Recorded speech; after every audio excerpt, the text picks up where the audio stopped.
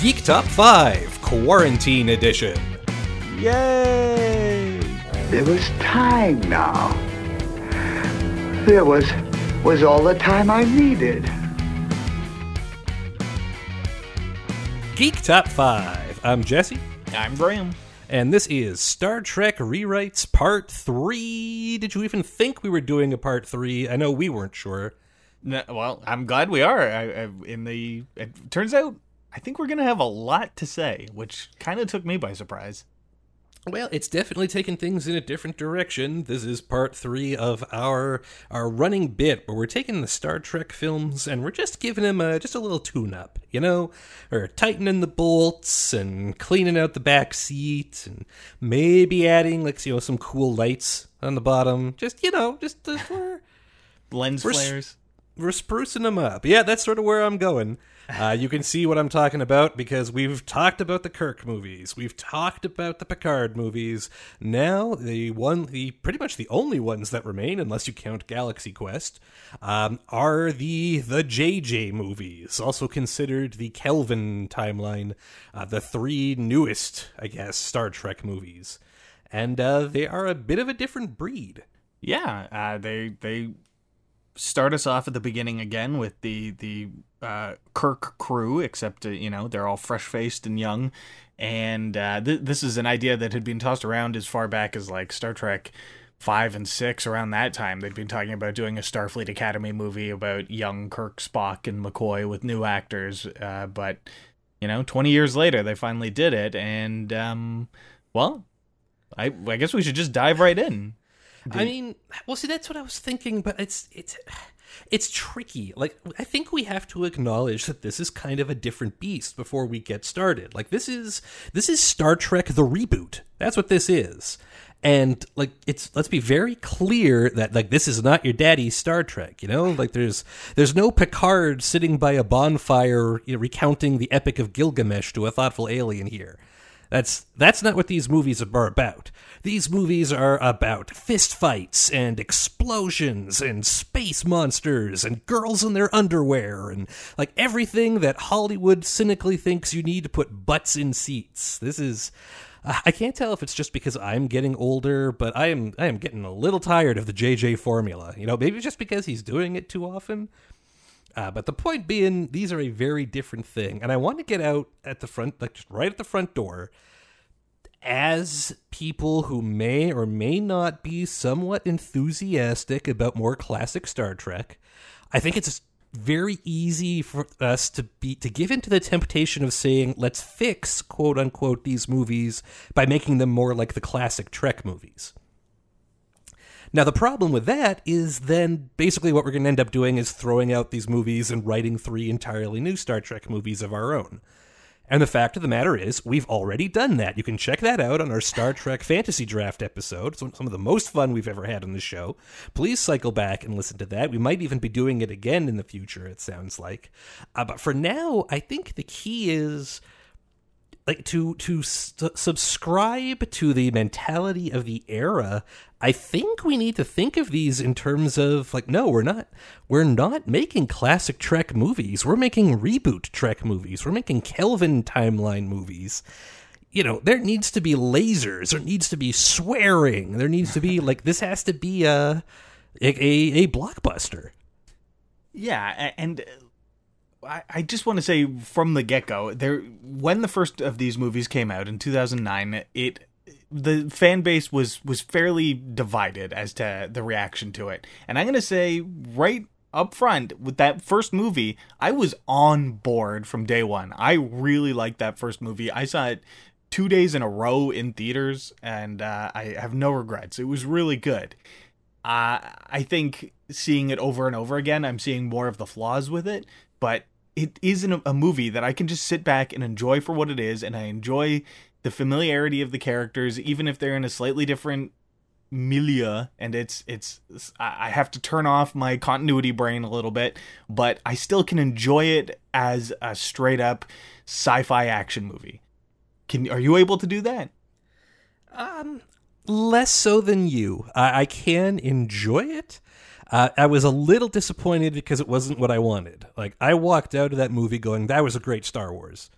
You know, it didn't have lightsabers, but otherwise, like, oh, what a great Star Wars movie. So that was kind of like, well, it wasn't the Star Trek I was looking forward to, and that hangs over it for me. It feels to me exactly like what it is, where it's somebody took the characters and the, like, roughly the setting I love and said, like, well, let's turn it up to like an American 11. And I have trouble separating the two because they try so hard to dock you in the, you know, that, yeah, it's Star Trek, but it's just rad. Or whatever the 21st century, what do kids these days say instead of rad? We are the wrong people. It's lit. It's lit. That's what it is. Even that, I think, is old. Ah, jeez. Okay. Anyway, so yeah, let me look. Okay, we're already talking about it. Let's do it. 2009, J.J. Abrams, Star Trek. We're rebooting it. We're doing the Kirk crew, but they're all these like fucked up, super genius asshole teenagers. All right, so it came out May 8th, 2009, directed by J.J. Abrams, written by Roberto Orci and Alex Kurtzman. Yes, the Alex Kurtzman who now runs the whole Star Trek universe for TV. What's the quickest way to say this, I guess, is a Romulan mining ship goes back in time, destroys the starship that Captain Kirk's parents are on. Captain Kirk's dad dies, which didn't happen originally, and his mom takes him home to Iowa to raise him there. He grows up all resentful and a jerk and gets tricked into joining Starfleet. They go into space. The Romulan ship is back. It blows up Vulcan. Old man Spock gets involved. It turns out that Romulus and the regular Star Trek timeline was destroyed by a supernova. Spock tried to stop it and failed, and this Romulan mining ship is pissed off with him and chased him back in time to kill him. And now they're destroying the things that Spock loved, Vulcan, and then they try to destroy Earth with their mining stuff and black hole MacGuffin that Spock brought with him. And Captain Kirk, the young, bold Captain Kirk, has to learn to work with Spock in order to save the day. How's that for the short version? Yeah, that's pretty much it. And they do save the day in the end, of course. And like 14-year-old Captain Kirk ends up captain of the Enterprise, as thanks for his heroism. Even though really, like, I mean, even for, you know, Star Trek, The Fast and the Furious, I don't know, The Warp and the Furious, even by those standards, that's a little like he was about to get kicked out of school and now he's the captain of the flagship and he's not much older than Wesley, but okay, fine, action movie. I mean, and this is the thing. Like, I have a list of things that like don't make sense if you think about it in this movie. And I think some of the more extreme ones we can tweak a little, but at the end of the day, I don't know that matters so much. I think if we just sort of sew over some of the bigger stuff here, we can live with the rest of it, right? Yeah, for sure. And I do want to make sure we don't sort of wreck the fun of the movie by trying to be too smart with it, but we'll see. One of the things that I think is a recurring theme in these movies is the unnecessary twist. And like, I feel like the movie would be easier to follow if it was just a bit more straightforward. Like if you had a better grasp of what was going on with the Romulan ship and Spock right from the get-go. I think the other two movies are way more egregious with it, but it's like you spend so much of the movie confused and then the mystery gets revealed and you're like, well, I don't know why that was a mystery. What benefit was there to that being a mystery other than just there being a mystery? Okay, so you want to establish, like, we want to have Spock and Nero, the Romulan, sort of Romulan, but again, we're working with some of that. Spock and Nero like show up back in time, and there's just some expository monologue. I'll get you now, Spock, for not saving my planet.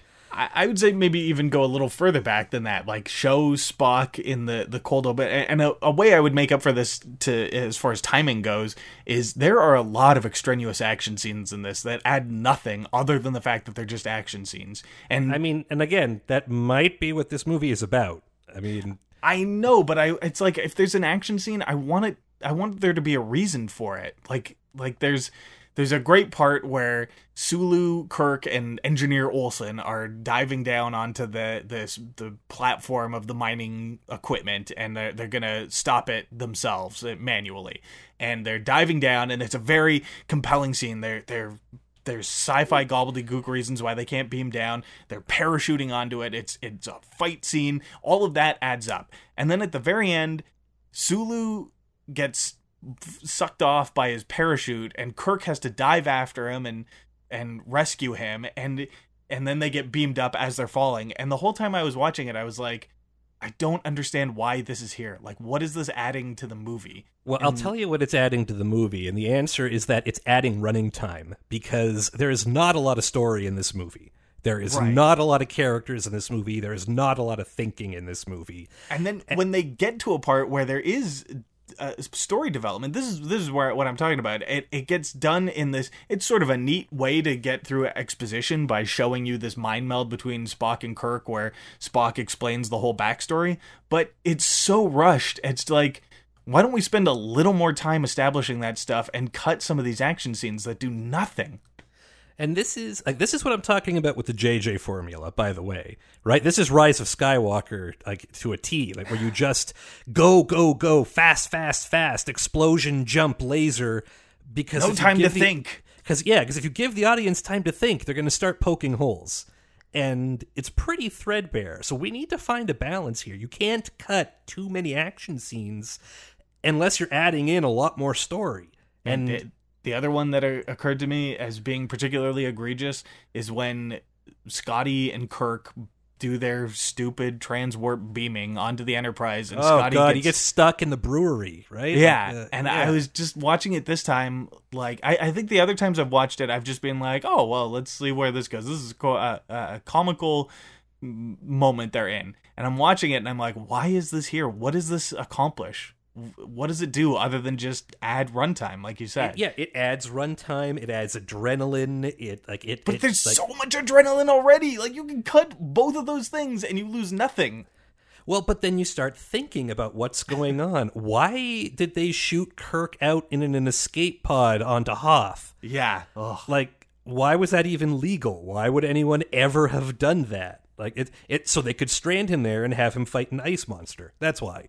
But you can't think like that. So I'm with you. If we want to rebalance this and cut some of the action, but we have to fill it in by we have to add to the story. We have to make it more clear. We need to add some character motivations. Is that something we're prepared to do here today?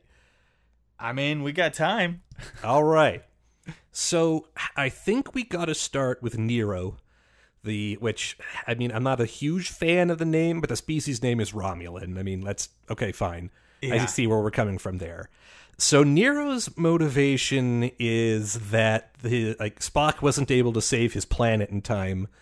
And I feel like already it's a bit of a leap to go from there to, well, then I'll just blow up your planet because I'm mad at you. I think already I'm starting to go, huh? Especially because he's now back in time and his planet is fine and they have plenty of time to save it. Yeah. They have the machine that's going to save it. They have like a couple centuries to set it up when all they have to do is fly over there. Like, all these problems could be avoided. We need to redo, why is Nero mad at Spock? And I think... what I want to say is I want to drop the destruction of Romulus, but that has also been taken and run with, right? Like, that's been taken, like they're doing that in Picard. They've acknowledged that happened now, so I'm not sure if we can remove it from canon. Well, sure, we'll remove it from canon, and it blows up for another reason. Like, we can say that it doesn't factor into this movie, and it doesn't mean that it doesn't happen in the Picard universe, just maybe at a slightly different time. Okay, so why is he chasing Spock, and how do they end up back in time? Hey, man, this is your bailiwick. You're the one who said you wanted to cut action scenes. I'm trying to figure out what we fill that time with. I'm saying right now we don't have much of a villain. I mean, look, if I don't think we need to cut the destruction of Romulus. I think you just need to put more meat on it. Explain why he thinks, or give him a reason to think that Spock did it on purpose, and then that's why he wants vengeance. And it's like, it doesn't matter. Like, if he thinks I'll save Romulus too, but screw Spock, I'm gonna make him watch me destroy his home planets, and on top of that, it's gonna make Romulus that much more popular, or not popular, but successful, if there isn't any Federation there to get in the way. All right, so how about this? So currently, the thing is that the star, presumably in the Romulan system, presumably the star Romulus, although they're very unclear about that for reasons. So right now, it's that star goes supernova, and Spock is going to use this science-y MacGuffin to create a black hole. And the black hole is going to absorb the supernova, and Romulus will be saved. It'll also be in the dark without a sun, but one problem at a time. And he doesn't get there in time. That's it. That's Spock's big crime, is they weren't fast enough. Okay, so how about instead he creates the black hole and it absorbs the supernova and it goes wrong and becomes like a space anomaly, and that destroys Romulus. Okay. And now we can have Nero saying, like, no, you blew up my planet. Maybe it was the Federation's plan all along to blow up my planet. Oh, I like it. I'm going to get my revenge on you and destroy the Federation, and that's going to save Romulus. In the future, not only will Romulus be saved, they'll be the most powerful ones. Okay, and I really like that. That's really great. Another, can I jump ahead a wee bit? Sure. Well, another one of my pet peeves of this movie, and I think it's a common one, is why is this the most heavily armed mining vessel ever created? Okay, yeah, I've got like half an hour on this. I will try to cut it down. Nero very clearly says this was just a simple mining ship. It's like, okay, well, for one, your ship is made entirely out of Borg spikes. Like, yeah. We've seen, like, so it's already spikes, so that's weird, but this is clearly Borg technology. And now, super fans, I know that after this movie came out, there was a comic book released that tried to, like, explain away all this why do the Romulans not look like Romulans? Why is their mining ship actually a Borg super ship? Listen, if it's in a comic book, it's not in the movie. That's bad. That doesn't count. Go away. I agree. All right, so I think we're erasing. God, the interior of the ship, where it's all made up of narrow catwalks made out of hexagons. Yeah, like another thing we'll come back to with like the architecture being in so much of this being just absurd. Just ridiculous. I have told myself I wasn't going to fixate on all these little things. We are erasing the ship design. We are replacing it with a Romulan-looking ship. Right? That's not hard. And I think here I have two tweaks I'd like to do. Not as far as design. How it looks doesn't really matter to me. But if it, at least when it first encounters the Kelvinverse, if it doesn't have any weapons and it just sort of like rams through or uses mining stuff to destroy the Kelvin ship, I am so on board for that. It's so much more interesting than just pew, pew, pew. And then, you know, in the actual movie, in the intervening time, the 25 years, nothing happens. Right? Like, I don't know what the Romulans were doing while they waited, what Nero and his crew were doing. So maybe you have some stuff where you see them, or at least it's implied that they went and got a bunch of weapons to attach to this. At least there's an explanation then.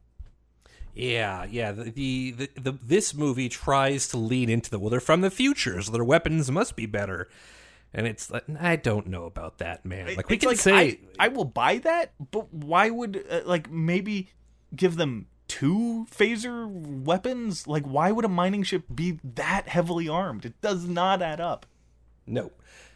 So we have a Romulan mining ship. We have it where they've like weaponized, its laser disruptor drills and stuff. Yeah. Right? And like, the Kelvin isn't a front of the line Starfleet battle cruiser. Like, it's not like they're going to come up to it, shields down, and go, hey, you just came out of a freaking lightning hole. How you doing? And they're going to use the mining lasers and catch it off guard, right? This is Enterprise and Reliant. And I like the idea of it being like a big heavy thing, and I know it doesn't make sense in space, but for the purposes of this thing that's not very scientifically accurate to begin with, have it be a big heavy mining vessel, and it can just crash through the Kelvin ship. You know, sure. That looks so much cooler. Yeah, they love doing like ramming anyway. We have ships crashing into things all the time. Okay, so we have a villain. We have a villain that makes more sense. We have a ship that makes more sense.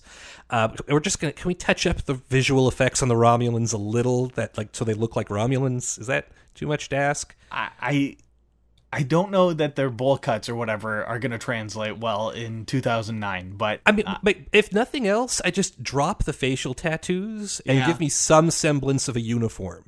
Like they're wearing they're wearing Earth hiking equipment. Yeah, like or they practically longshoremen. Yeah, like his number 2 guy is practically wearing a Canada Goose jacket, for God's sake. Yeah. I mean, they give him mining clothes, like a mining uniform. I'm on board with that. But throw the Romulan logo on there somewhere, even just have like something indicative of a wing. Like I get they're a mining ship, they're not the military, but they're still even today, freight captains and stuff like everyone will have the same baseball hat. Yeah, I'm with you. Right, so you know who you are. Let's do that a little. Okay, so that all happens. They kill Kirk's father. It's very sad. Kirk grows up without a father figure, and so he becomes a delinquent. Whatever. Can we tone down the characters in this a little? Or do we need them to be these hyper-exaggerated versions of themselves because of how exciting it is? I think we can tone it down, especially Kirk. Like, McCoy... I have no problem with him as he is in the movie. He's a lot of fun, and he's I think he gets away with it. I can't think of any McCoy stuff that's especially egregious. Can you? Across all 3, he's McCoy at his most. He's always turned up. Yeah. Right? McCoy also had a lot of calm, here's the medical situation, Jim. Carl Urban's McCoy is never that. Right. Yeah. It's always, you're racing too many horses up the side of a Chinese mountain. Yeah. I'd say everyone is a super exaggerated version of themselves because that's the tone this movie is going for. And it makes these people all come across as these completely insane juvenile delinquents, but who are also in the Navy. And to me, it doesn't fit. I cannot believe that these people with these attitudes could function in a structured environment like that. Especially up next to Captain Pike, who's played like a Navy officer. Yeah. So let's tone them down. Let's turn it from 11 to a 6. Maybe a 7 or 8. I don't want to go down as far as a 6. Well, but there are, again, we're cutting action scenes, right? So there are going to be scenes where people are talking to each other. Nobody talks to each other in this movie. They're always shouting. Yeah. They're always running and shouting and punching. The closest you get are a couple of the scenes with Leonard Nimoy, and because Leonard Nimoy's the best. Yeah, and because he's 1,000,000 years old. He can't run and punch things. Oliver Shalom, Leonard Nimoy. But, okay, so turn them down. Basically, everyone's a little more like what we're expecting from Trek. We have a villain. We have motivation. I think the rest of the sequence of events... that the cadets getting quickly assigned to the ship because they're not... it never makes sense to me that they don't have a lot of trained ships in orbit of Earth, but that's been canonically established. There's never any ships at Earth, so fine. That fits in fine. Here's one thing I want to adjust here. There's a part in the bar where he first meets Pike, where Pike says that you'll graduate in 4 and you'll be a captain in 8. So if they're establishing already that it's possible to go from not being in Starfleet to being a captain in 8 years, let's lean into that instead of having him go from not even a graduate of Starfleet Academy to a captain. I think we can do a bit of a time jump from the end of from the Kobayashi Maru stuff to everyone being a couple years out of Starfleet Academy. Before the big thing happens. I like that because it also ties back into my thing at turning them down a little. Now they're not these hyperactive adolescents. Everyone can be an adult. They can be younger than they were on the show, but they're grown-ups. I'm watching a movie about grown-ups. Yeah, I like that. Yeah. The scene in the Kobayashi Maru has always rubbed me the wrong way because when it's described in Star Trek II and how Kirk did it, it kind of sounds like he got away with it. And it doesn't sound like he was a dick about it. And in this, he makes it so obvious that he's cheated that it's obnoxious. The character is obnoxious. The character is a raging a-hole. The character is like a spoiled brat 14-year-old. Like it's impossible to reconcile with what we need him to be. And again, this is the JJ thing. It's just turn it all up, make it loud, make it bright, like just keep people's adrenaline going so they don't stop to think. But it was too much for me. What I would say is like have him change it so that he tells them to target a specific area on the Klingon ship. So the Kobayashi Maru is the unwinnable test where they have to go into Klingon space and rescue a ship, and a bunch of Klingon ships come, and the test is how you handle it. And there's no way to successfully complete it, but the idea is what you do is what you're evaluated on, like how you handle that situation. Do you just retreat? Do you try to do the rescue? Do you fight? So in the movie, he's just eating an apple. He doesn't care. It's his third time doing this. The rest of the... It's more than that. He's giving people the finger pistols and, like, being a dick to everyone. Like, yeah. It's way too much. Yeah, so we turn it way down, right? 6. Have him take it seriously. Have him say, target these specific locations. And that's how he cheated. Like, he'll have set it up so that their shields are weaker in those areas. So then that's how he destroys the Klingon ships. And that's why there's a whole rigmarole about him cheating and why there's that confrontation, because it's not obvious that he cheated.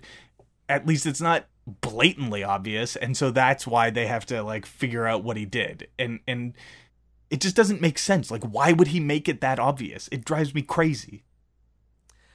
All right, so we've got that. They're a little bit older, they're a little more seasoned. He's on the Enterprise as like a lieutenant or something, right? Yeah Then like all unnoticed. this.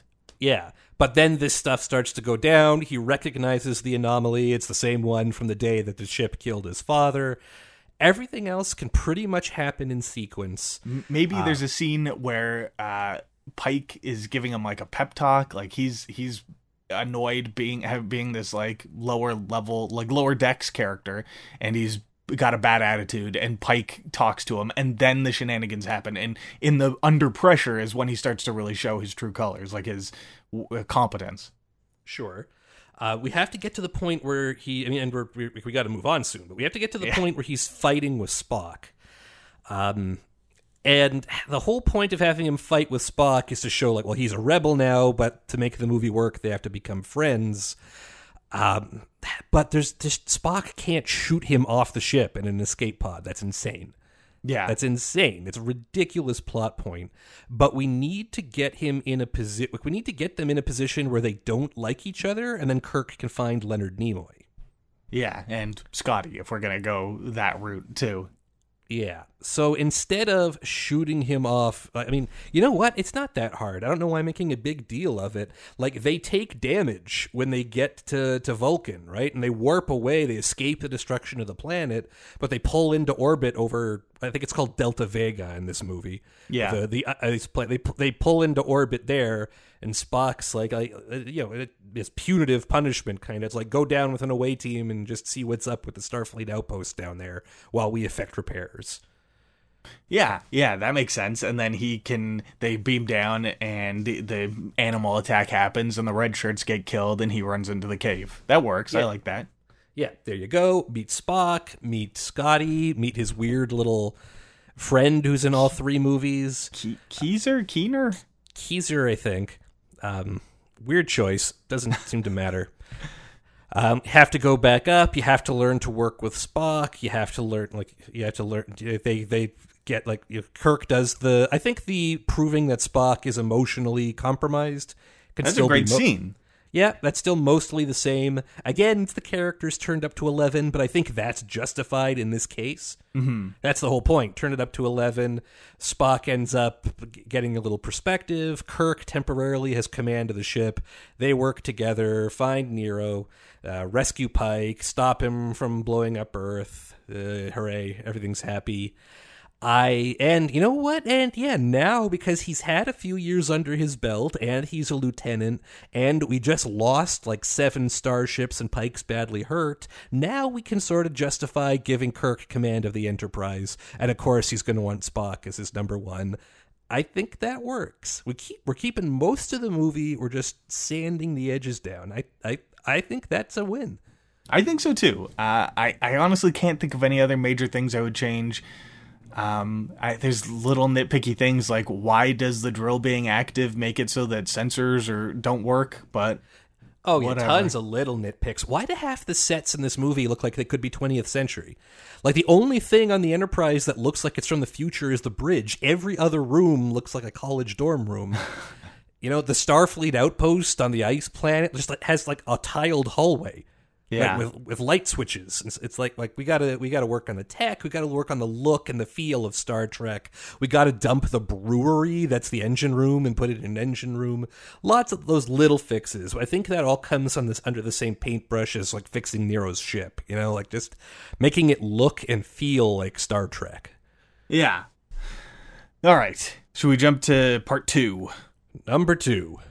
Star Trek Into Darkness was released May 16th, 2013, also directed by J.J. Abrams, this time written by Roberto Orci, Alex Kurtzman, and Damon Lindelof joined them. You want to handle the recap on this one? Okay, so a bomb goes off on Earth. Everyone gets together, like all the Starfleet people get together because we call the captains of starships when a bomb goes off on Earth. But listen, we're just JJing this, man. Kirk is the only one who realizes that like the bomb was pointless. The whole point was to get all these Starfleet people in a room. The room gets shot to hell by Benedict Cumberbatch, who apparently is John Harrison, a rogue Starfleet operative. Bramblewick Cripplewitch, of course. Everybody except the characters in this movie know he's actually playing Khan, the legendary villain from Star Trek II, The Wrath of Khan. No idea why they wanted to hide it. I had no idea why they did it, but I suppose that's something we can discuss as we go. Anyway, Barristic Crumblebunch teleports away from the attack all the way across the galaxy to the Klingon homeworld for no reason, and also that's impossible times 11, but whatever. The Admiral, clearly the Badmiral already, we see this coming, but Admiral Marcus... Admiral RoboCop tells Kirk that Harrison is actually part of Section 31, the omnipresent Starfleet's like Black Ops force that shows up in a lot of the later Trek stuff. He's been developing unique technologies and stuff. The Badmiral tells him that they have the 72 ultra long range torpedoes, and that Kirk is going to fly the Enterprise up to the border of Klingon space, shoot 72 torpedoes that are going to travel across the entire Klingon Empire to blow up a Barristic Crumblebunch on the Klingon homeworld without the Klingons noticing, because no Klingons live on the part of their own homeworld where Berkowitz Crambleweed is hiding. So they go to do that, and Spock points out, like, well, that's murder and also insane. So Kirk decides that they're going to capture him instead, so they fly to the Klingon homeworld completely undetected, I guess, and take a Harry Mudd's ship. Well, they fly right up to... Well, okay, if they didn't fly the Enterprise there, it means they stopped the Enterprise at the border to Klingon space and then flew, apparently, Harry Mudd's tiny little ship all the way to the homeworld. Unless the Klingon homeworld is right on the border of space with the Federation, that's like, what, a time jump of 6 weeks, maybe 8? Depending on your warp, I guess. Yeah, I mean, that ship doesn't have a warp core or nacelles, so... JJ stuff. Anyway, they get there. They get caught by Klingons anyway. Khan saves them. They're just going to call him Khan from now on. Sure. Anyway, the torpedoes, I guess, were torpedoes because they do have warheads, but they also have the bodies of Khan's augments cryogenically frozen in them. Apparently, the Badmiral found Khan and his augments and blackmailed Khan into helping him develop super weapons for the Federation because Khan is a tactical genius, which means he can make really advanced technology from 300 years after he was born. And then the Badmiral shows up in a new Starfleet ship that Khan helped him build, which is bigger and badder than the Enterprise, and can shoot while it's in warp.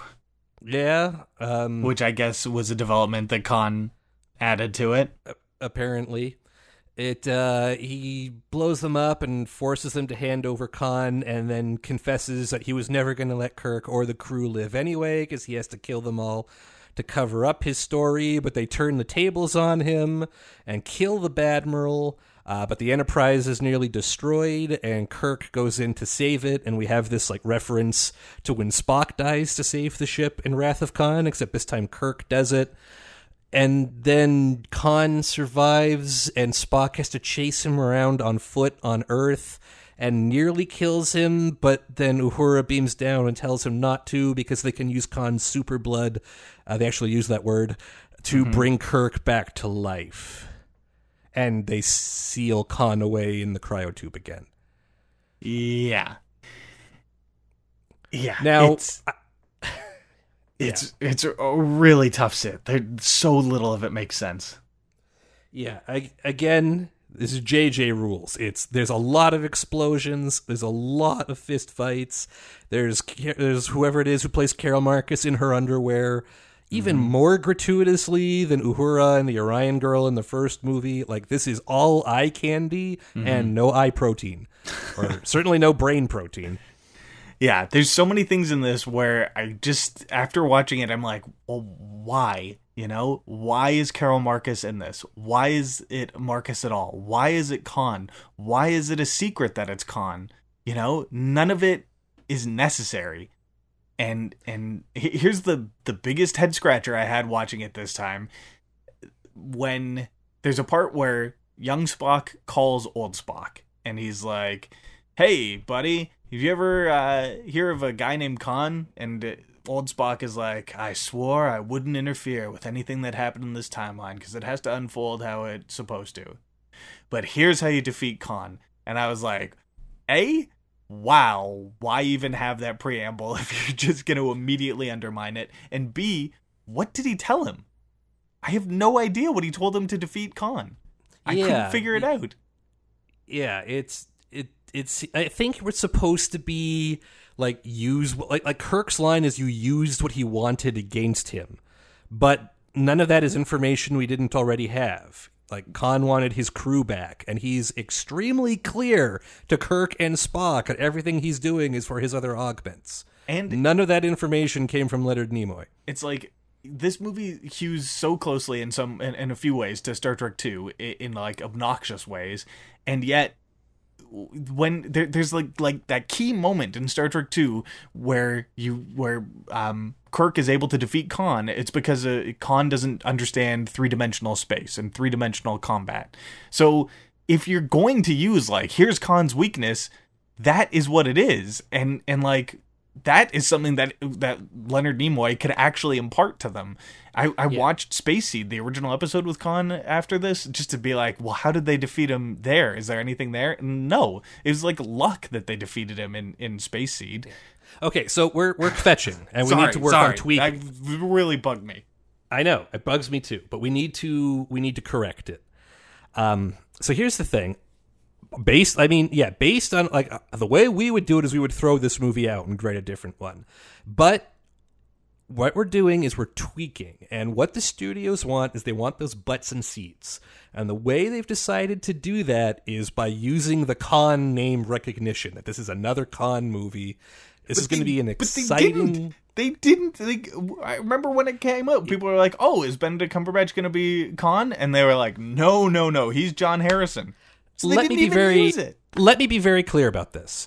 J.J. Abrams came out and said, no, he's John Harrison, while every other media outlet in the countries was reporting that it was going to be Khan. I will bet you my life savings that, like, it's not that they had, like, a keen investigative journalist on set who put the pieces together. That was a very deliberate media plant, this whole thing. It was hype. Okay, then here's another thing we need to address. Because in the original series, when they cast Ricardo Montalban as Khan Noonien Singh, they cast a Latino man as an Indian man. And that's, at the time, that was totally cool and flew, and I mean, I guess at least it was a minority portraying a minority. Here, they actually managed to make that weird casting decision worse by having a completely British white man play Khan Noonien Singh. Yeah. Brandy Took Kripowicz is probably the whitest man who ever lived. And they intentionally pale him up for this movie. Like, I think to make him look inhuman.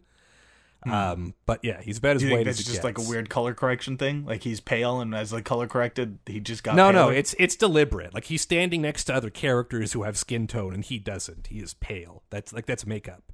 They did that intentionally. Okay. Anyway, so we need to have Khan. We need to have an action movie. I wish we could just make it John Harrison and forget the Khan part, but I hear you. You make sense. See, here's the thing. If it's just John Harrison, then there absolutely is no point to this movie. Nothing happens in it. Well, so we got to have Khan. So hear me out on this one. And yes, I know you're upset at the movie, but we're 10 minutes into this already. So here's my pitch. I think what we need to do, part of this is that, like, it would have been cool to see Khan again, but he didn't come across as very Khan. And I think it's because for a lot of the movie, the antagonist is actually the Badmiral. Mm-hmm. And I think what we're going to do is we're going to cut the Badmiral from this. So hear me out. The way this works, at the start of this movie, here's what's happening right now we get is that Kirk isn't ready to be captain.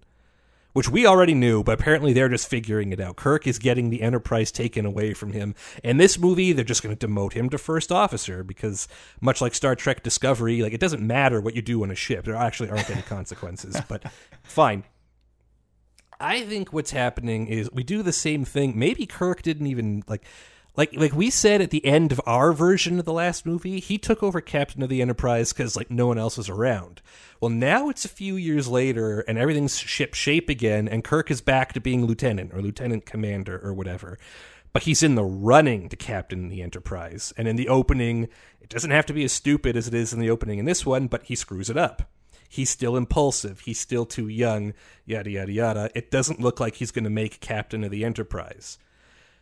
Okay, well, instead, they're considering this other hot new young officer. It's the first officer Singh on the Reliant. Oh boy, I don't know. Okay. I'm not feeling this so far, but go on. So we bring in this guy who apparently, because they talk about in this movie, well, the Klingons have been nipping on their heels. Well, they have this brilliant first officer who's been on the Klingon border, who's been defeating the Klingons all the time. And he shows up, and he's smooth and sophisticated and talking about Shakespeare a lot for no reason. And Kirk hates him. Because this is also something that's missing from this version of the movie. The Wrath of Khan works because Kirk and Khan hate each other. Yeah. So Kirk hates this guy because this guy seems to be, like, he's everything Kirk is. Kirk can fight. Well, this guy can fight. But this guy can also, apparently, play by Starfleet rules. Then we have some similar shit happening. If you want to get into more details, we can. We're going to dump the torpedoes. I don't even want to hear about it. But I think what we find out what's going on is that, okay, somebody's found Khan's ship. They brought the augments back, and because of the war with the Klingons, they've recruited them into Starfleet. But of course, Khan is taking his augments. He's slowly rotating around postings, so soon the whole Reliant is crewed by his augments, and he's about to become captain of the Enterprise, and he's like drumming up a war where basically his augments are going to conquer the Federation and the Klingons, because they're the genetically superior race. Again, this doesn't come up much in this movie, but the whole deal is that they're these genetically enhanced super people who basically want to conquer everyone who isn't super person. Sure. Yeah. Okay. You're selling me for sure. I'm on board. Right? So now we have, like, Kirk is crazy and irrational, and nobody believes him except for Spock because, you know, that sort of they're married. That's the very quick version of their relationship. He manages to, like, expose Khan and ruin all his plans, and then they become rivals, and now they can hate each other for real. And at the end of the day, Kirk learns a lesson about growing up and being more responsible because being wild and crazy is hurting people and not taking responsibility and stuff. But Khan is the villain. we still get to have that, like, the bad guy was our institution all along, but it doesn't have to be a bad Starfleet admiral again. Starfleet is still like they made a morally questionable decision with these augments. With the augments are the bad guys, so we don't have to be shooting at Starfleet. Right. So the Badmiral isn't like necessarily a mustache twirling villain like he is in the normal version of the movie. He just got a little carried away, and it got away from him. Yeah, I don't think he's even a character. I think it's like someone at Starfleet did this. It's been a secret, but yeah, now he's out of control. I think you have to have a moment where they're like, Admiral, what were you thinking? And he's like, I don't know. We thought we could handle it. We split them up. How did he get them all together? Well, I mean, if you insist, I will lament to that. I'm real tired of Badmirals, but okay, let's do it. He's more incomparable. Anyway, and instead of like sneaking onto the Klingon homeworld, like we can still get Klingons in there with their weird JJ-verse birds of prey, but it can be, if they want it to be at a planet, shoot it on a planet at the border, or just have it a proper space battle. And there's, Kirk exposes Khan, and Khan like finally throws his sinister plan to the wind and becomes the, scenery-eating villain we all wanted him to be. They have their whole thing. At some point, Khan does take over the Enterprise and leaves Kirk stranded on a planet, so we can have that fun George Lucas echo that JJ wanted to do in this one, buried alive. But Kirk manages to outthink him, and is it a tribute to do that he's finally able to outthink him because of three-dimensional space, because of Z minus 100 degrees? I don't think that can work if he's been in charge of or on the Reliant, like you've said, for so long. Right, so we need something else. We just need how is it that Kirk is able to beat him? I think that's all I'm missing from this pitch right now. Yeah, we'll get our technobabble guys on that one. No, it's got to be something about Kirk's character and about him taking responsibility, right? Like it's about Kirk finally growing up a little is how he beats Khan. Maybe it has something to do with, and again, also a fun callback to Wrath of Khan with the shield prefix codes. Yeah, maybe no one's talking about it, and Kirk, his last card in his pocket is, actually, if you read the Starfleet manual, it turns out that every ship console has a prefix code that can be remotely operated, and even though nobody thought I read, because I don't give the impression of somebody who knows how to read, I actually did, and I know the Enterprise like the back of my hand. She's my ship.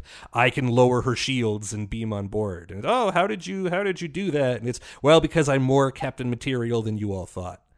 Right. I think we need to get some more Spock in here.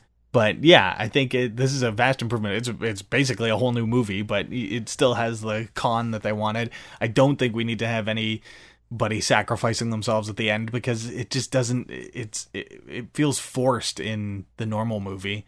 Yeah, very much. Yeah, I think we're and they don't do it in this. Like the sacrifice is a fake out, so we're not doing that at all. And it doesn't even, it's so much more annoying because they spend the first act of this movie with Kirk and Spock bickering, like they genuinely don't seem to like each other. And it's like, well, why is Spock so upset at Kirk's death when they were basically breaking up at the beginning of the movie? Let's get rid of that and just have them be friends. We could spend the whole podcast talking about all this stuff we didn't like about the original movie. But yeah, we just need them to be friends through the whole thing. Yeah. Like, make it external. Yeah, that was forces. the plot of the first Star Trek, was that they hated each other at first, but now they're friends. We've done that already. Yeah.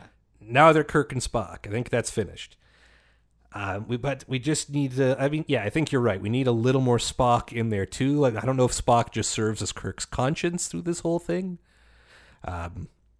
Like you could have Kirk railing against Pike for, not listening to him, or why he isn't picking him to be the captain, and have Spock be the voice of reason, be the mediator between the two of them. That's something. And then have him, like, if we have Kirk get trapped on the planet, have Spock be the one who's verbally dueling with Khan on the Enterprise. You get stuff like that in there.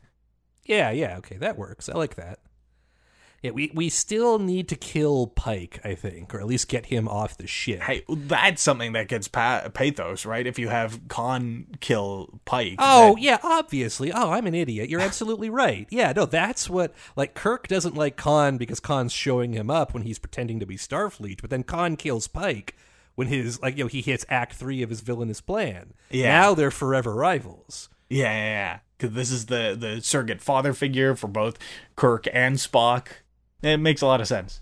Oh yeah, okay, yeah, that's right there. I was handling a lot, and I missed that one. You really turn. did that. You really transformed this movie, and I think it's a lot better for it.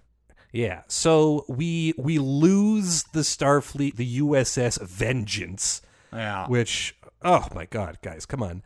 We lose that arc entirely. We lose the stupid torpedoes that are also stasis tubes, but also long-range warp torpedoes. That's all gone. Can we lose Carol Marcus? I think we can. I was going to say the only reason she's in this movie, but there's no reason for her to be in the movie as exists anyway. The only reason she's in this movie is to be in her underwear. Pretty much. And I guess, get her father to not kill them in one moment. But that doesn't last. Like, no. She says, you can't kill them because I'm on the ship too. And he goes, no, you're not, and beams her off. And that's over. Oh, man, what a frustrating movie. Even for JJ, that had to have been, like, there was supposed to be something more there and it got cut or something. I have to believe. But no, I think we drop the Carol Marcus character entirely. I know there's all this effort to make Kirk virile. Like, I think in this one, there's one of the opening scenes where he's having sex with 2 cat girls. Yeah. I think that's this one. Like, okay, we'll leave that in there. I'm not a huge fan of it, but I know, summer blockbuster. It's so annoying. Yeah, it's so, like, we have to be constantly reminded that, I guess this is the PUD, that he's a dickhead. Yeah. It's not great, but, like, there's moments in the first one and in this one where he's walking past women and he's like, oh, hello, ladies. And it's like, just why is that even there? Why? Especially in the second one. In the first one. Especially in the second one. In the first one, because they take these characters and they turn them up so high. Yeah. That's what I'm saying. Turn it down to a 6. Yeah. I'm with you. Yep. Okay, I think that follows. Like, Kirk learns a lesson. He grows up for a while. He learns to work with Spock. He develops a nemesis with Khan. Like, we could even sort of leave it open-ended as to whether Khan's really... I mean, in this movie, Khan's not dead. They just put him in a closet. So maybe there's room for that to return if we want.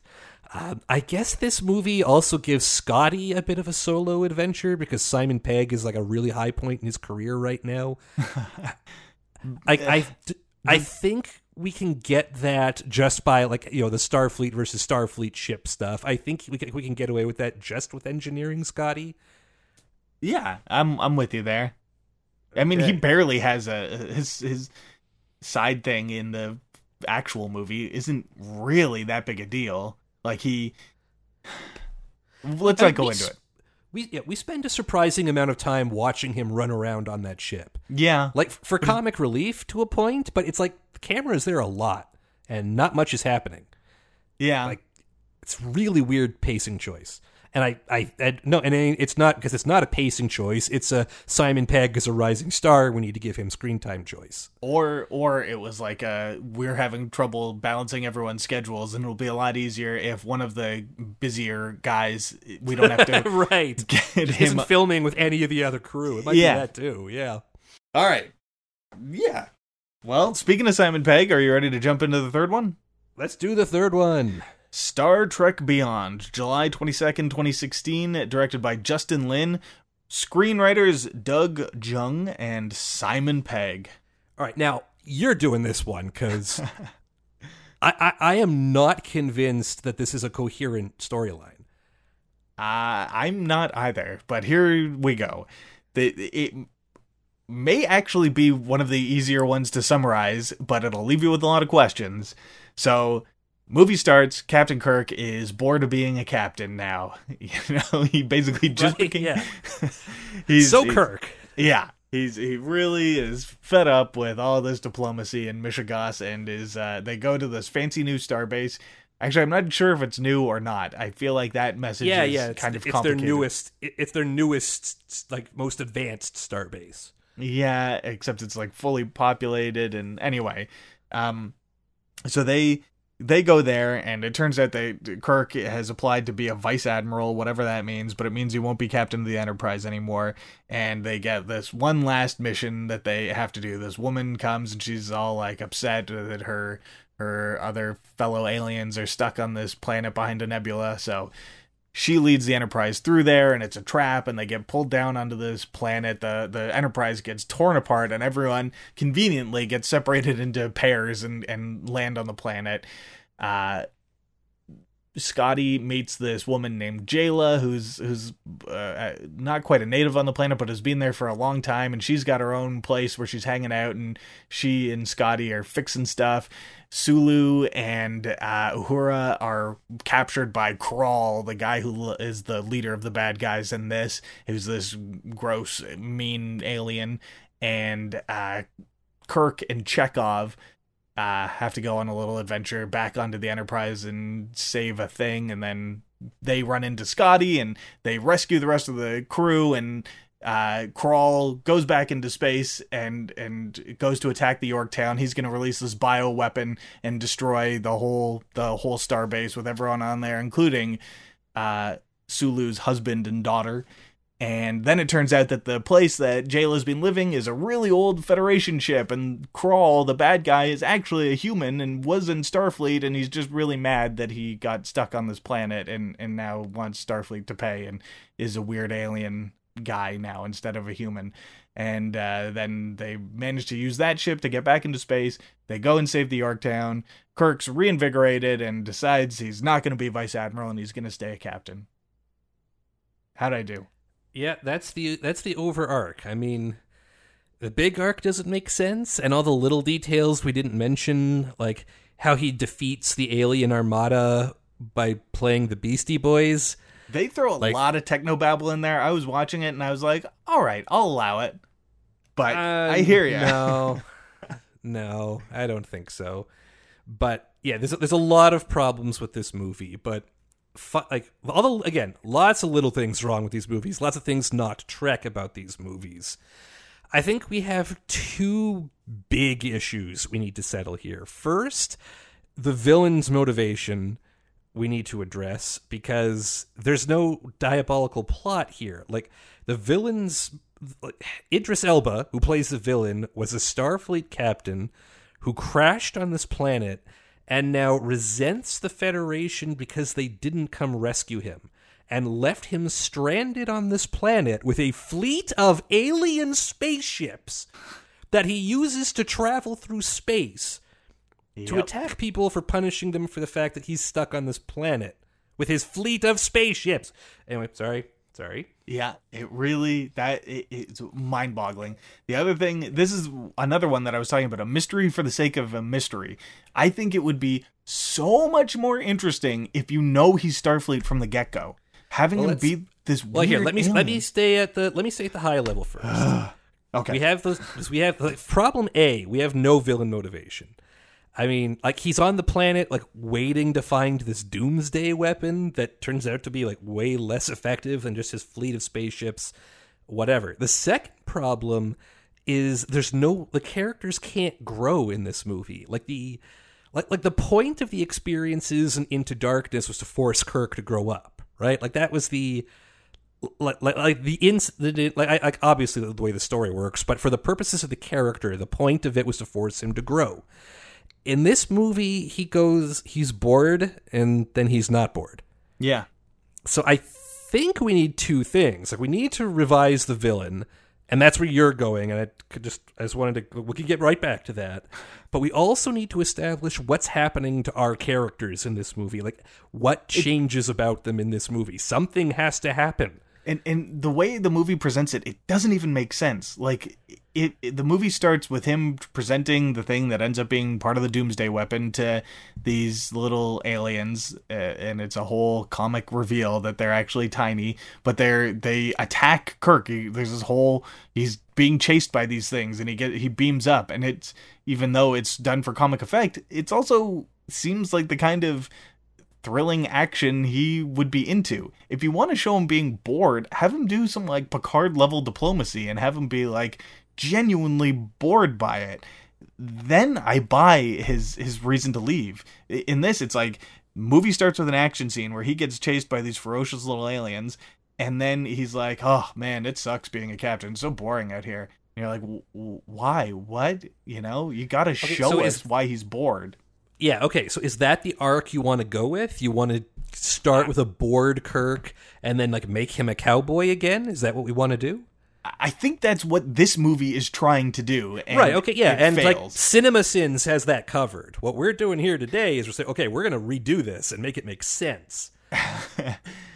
Well, look, I guess it depends how much we want to change it, because there's a lot of stuff I do like about this. I like the pairings, the unusual pairings that we get, and their antics because it gives everyone something to do, which is something that isn't common in Star Trek movies.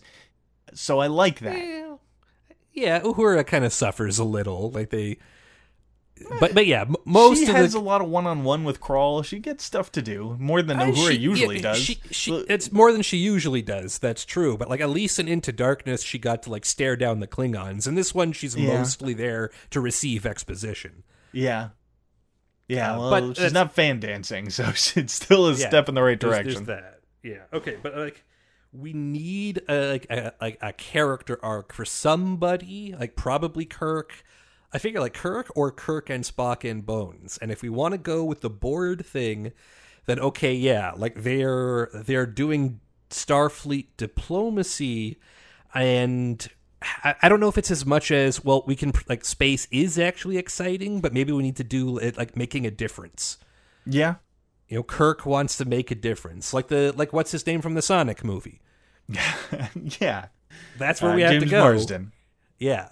Sonic the Hedgehog, if you haven't listened to our video game movies episode, Sonic the Hedgehog, legitimately a way better movie than Star Trek Beyond. Surprisingly, completely insane that we live in this timeline, but much better movie. Okay, so instead of opening stupid chase scene, we have an open where like it's like a first contact thing. Yeah, like, hey, pleasure to meet you, pleased to meet you, like ritual handshake, blah, blah, blah. Kirk wants to be, stealing cars and motorcycles and stuff, but instead he's become, and that kind of makes sense because he's kind of a hero already at this point, right? So he's captain of the flagship. Okay, so now he's doing, like, their 5-year mission is still going, but they meet one new species and then spend 3 months, like, establishing relations, and he's bored and he hates it. Yeah, I'm with you. And the other motivation here is Spock's motivation, which I think is probably the clearest and makes the most sense out of any of them, where he's breaks up with Uhura and he's thinking of like leaving Starfleet to go be a better Vulcan now that Ambassador Spock's dead. But the problem is they don't actually discuss that until way later in the movie. Have that be up front. Like, I don't understand all the mystery boxes here. Just have him reveal that to someone earlier in the movie so that you can watch that progress as he decides, he does want to stay. Have him discuss it with Uhura. That gives her more to do too. Because we're taking a look at, let's take a look at this relationship. We've only seen in this relationship in the form of makeouts over all 3 of these movies, because all these characters are incredibly shallow and surface level because JJ, right, it's makeouts and bickering. Yeah, so let's actually see their relationship and see that it's hit this snag, because like Vulcans are an endangered species and he like really feels obligated to go home and like maintain Vulcan culture and, let's face it, produce more Vulcans. Yeah. So there we go. So now we have sort of a relationship, like B-plot in there. We can still do that in a blockbuster. Lots of blockbusters have love stories. Some of them are good ones. We could so we've got that. Okay. So then we can still have the Yorktown, the fancy star base. That's a fun thing to have in danger. It's an Earth substitute, but at least it's not Earth. But can we please work on the architecture of it once again? It's like it's got all these upside down pathways, and it's like it's done just because they can, and they never stop to think, why are we doing it like this? Is there a reason for us to make it all upside down and backwards? And there isn't. It just makes the geography of the fight scenes so much harder to follow. Yeah, and they want to play with cool 0G in the final fist fight. You can still do that. Like, oh yeah, you can still do that. I'm not defending it. I'm saying that, yeah, for sure. Yeah, we can make it look like more of a starbase. Yeah. Yeah, this is a cool, fancy space station, and it also has a civilian population. Done. All right, let's talk about our villain. And it sounds like we want to go two ways on this, because you want him to be a bad Starfleet guy, and I don't want him to be Starfleet at all. So let's see what we can do to break this down. Okay. You go first. All right. I am really tired of Starfleet being the bad guy.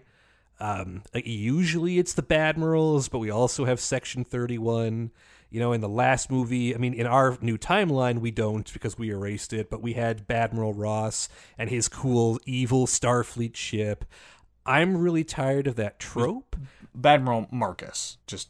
Right, sorry, Badmiral Marcus, right. Which one was Ross? Oh, no, Ross is the good one from DS9. Yeah, there's a lot of them. Let's say the gray one from Deep Space Nine. Yeah, that's true. That's true. God, Deep Space Nine is so much better than this. Okay, off topic. Blah, blah, blah. Okay, I'm tired of Starfleet being the bad guy. The whole point of this movie is that we're on the frontier. Let's have a frontier threat. So we need to have something exciting. So it can't just be a random space anomaly. It's got to be something that they can shoot phasers at and that they can get into a fist fight with. So it does have to be an alien species. And we've already used Klingons in the last movie. So that's too bad. So that, do we want, my point of view then is, do we call in a classic Star Trek villain race, or do we make a new villain race? But just I want there to be a uniquely alien threat here. Okay. I'm with you.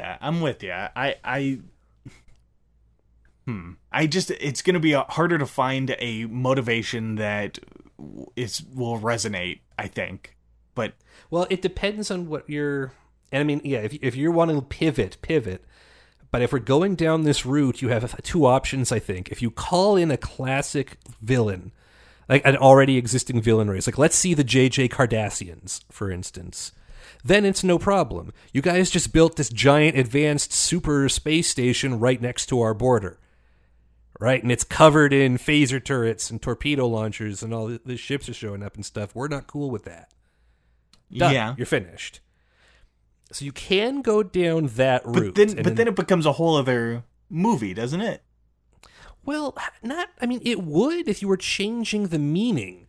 But there is no meaning to this movie, because the story doesn't make, the only thing we get out of it is Kirk, again, in the original version, it's Kirk learns that, he can be in an action movie sometimes, and it's fun. In our new version, we're having Kirk making a difference, and I think what we do is that, diplomatic mission, Cardassians, and now Kirk's gonna, and they blow up the Enterprise, and they're stranded on the planet, and they're using the crew for labor or whatever, and they're preparing a big attack on the space station. But he finds Scotty and his alien girlfriend, and they're able to save the day. You still get the same movie. I just want to say, one of the things I do like about this is that Jayla doesn't end up as someone's girlfriend. Yeah, that's fair. There isn't actually any makeouts, which is weird given the tone of the last few movies. Yeah, well, I think that, JJ is less involved in it, and I think Simon Pegg is less libido-driven, maybe, as a writer. Yeah, that's probably it. So all that can happen, and the villain's motivation makes sense, right? Same movie, but we understand what it is the bad guys want, and it gives the heroes a chance to prove themselves. That's what I'm looking at. Yeah, I can get behind that. Are we going to have the destruction of the Enterprise and all that? I feel like blowing up the Enterprise at the start of this movie was wasting a big dramatic scene. If we're going to blow up the Enterprise, I think we're doing it at the end of the movie, at the climactic moment, because that should be a really dramatic moment. That's what it was in Search for Spock. Let's face it, an otherwise fairly lackluster movie, but the Enterprise was destroyed. Yeah. That was my God, what have I done? Like what you always do, what you had to. Like that's a big moment.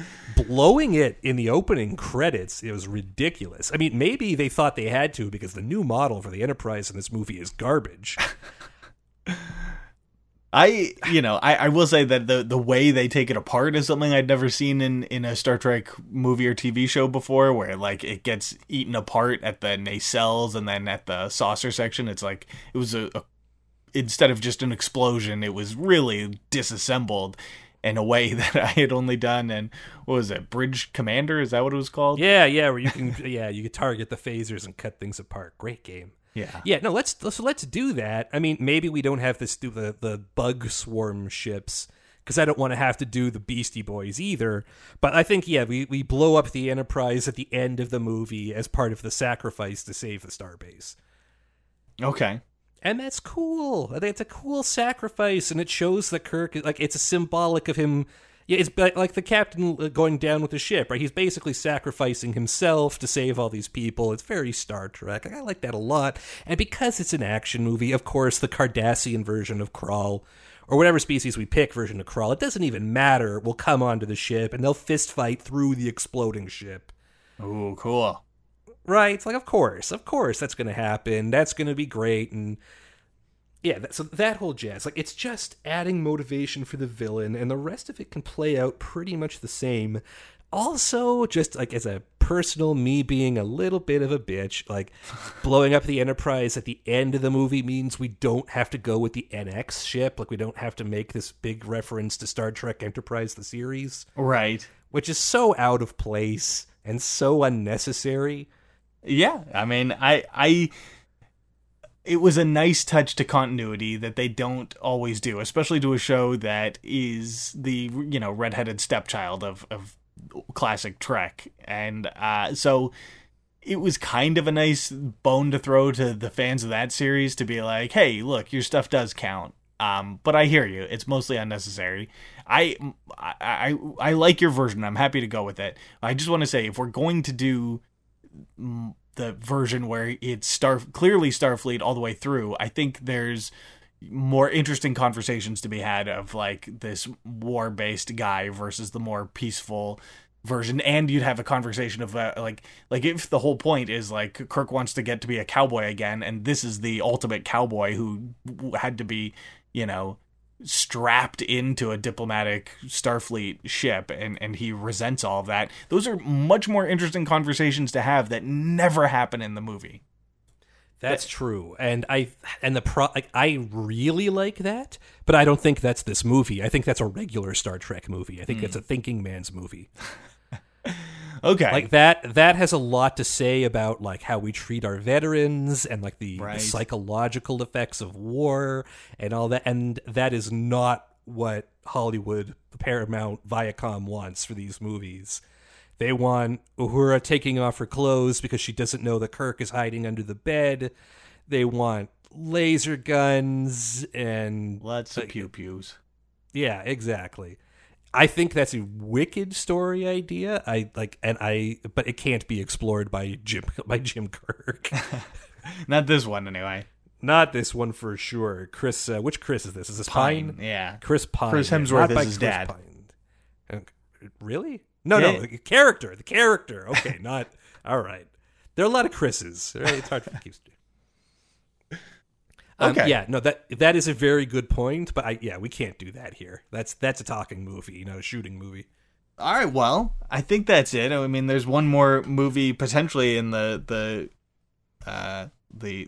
offing, but it's scheduled for 2023, and it would be the fourth or fifth version of the next Kelvin movie that has never come to pass. So let's see what happens there, but it's in the works.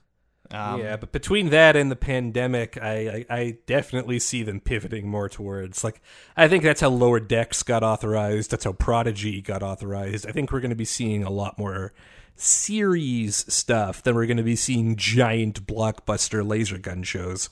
Okay. Yeah. All right. Well, should we call it on this? Did we do it? I guess so. Each of those seems like a better movie to me than the one that I had to watch to research this podcast. Those were our 3 versions of the Kelvin Timeline movies. Think they're pretty good. If we had more time, I don't know, these kind of things, these discussions, they're like a gas. They expand to fill the room they have, and we could be here all night. So I know there's things that I forgot to mention, and I'm sure there are things you're thinking of that we didn't get to, and if there are any critical points that we missed, we'd love to hear about it. Like I said, we could do this for a long time. We'd love to do it with you as well. Please send in your thoughts, your ideas, both for this and in general. We've been doing a lot of episodes lately based off of the ones that you want to hear, so if you think of a cool top 5 or something for us to have a look at, we'd love to hear about it. Graham, how can they get that to us? Please email us at geektop5@gmail.com. We're on Facebook, facebook.com/geektop5, and we're on Twitter at geektop5. Doing this for you. We love how active our community is in getting back to us on this kind of stuff. We love to hear about how you're thinking about the show. And you know what? And a few sort of longtime listeners have become occasional guests, so happy to have that too. At the end of the day, just saying thank you for being part of sort of the Geek Top 5 family. While we are giving out thanks, would be remiss not to mention the guy behind our theme song, Jamie Reume. Reume is spelled R-E-A-U-M-E. Local Toronto performer, does some pretty cool music geek stuff as well. Check him out at Jamie_Reume and Jamie Reume Official on Instagram and YouTube, respectively. And hey, listen, these movies, I did them all in a day, and it's not recommended, but it's a cool way to kill a couple of afternoons. Probably the best way to space it out. If you haven't seen them for a while or at all, they're blockbusters. They're not gonna make you think, but they'll pass the time. They're delicious popcorn. So give them a watch, and that should be plenty enough to keep you busy until we get a chance to do this again. Until then, as always, I'm Jesse. I'm Graham. And this has been Geek Top 5. We'll talk to you again next week.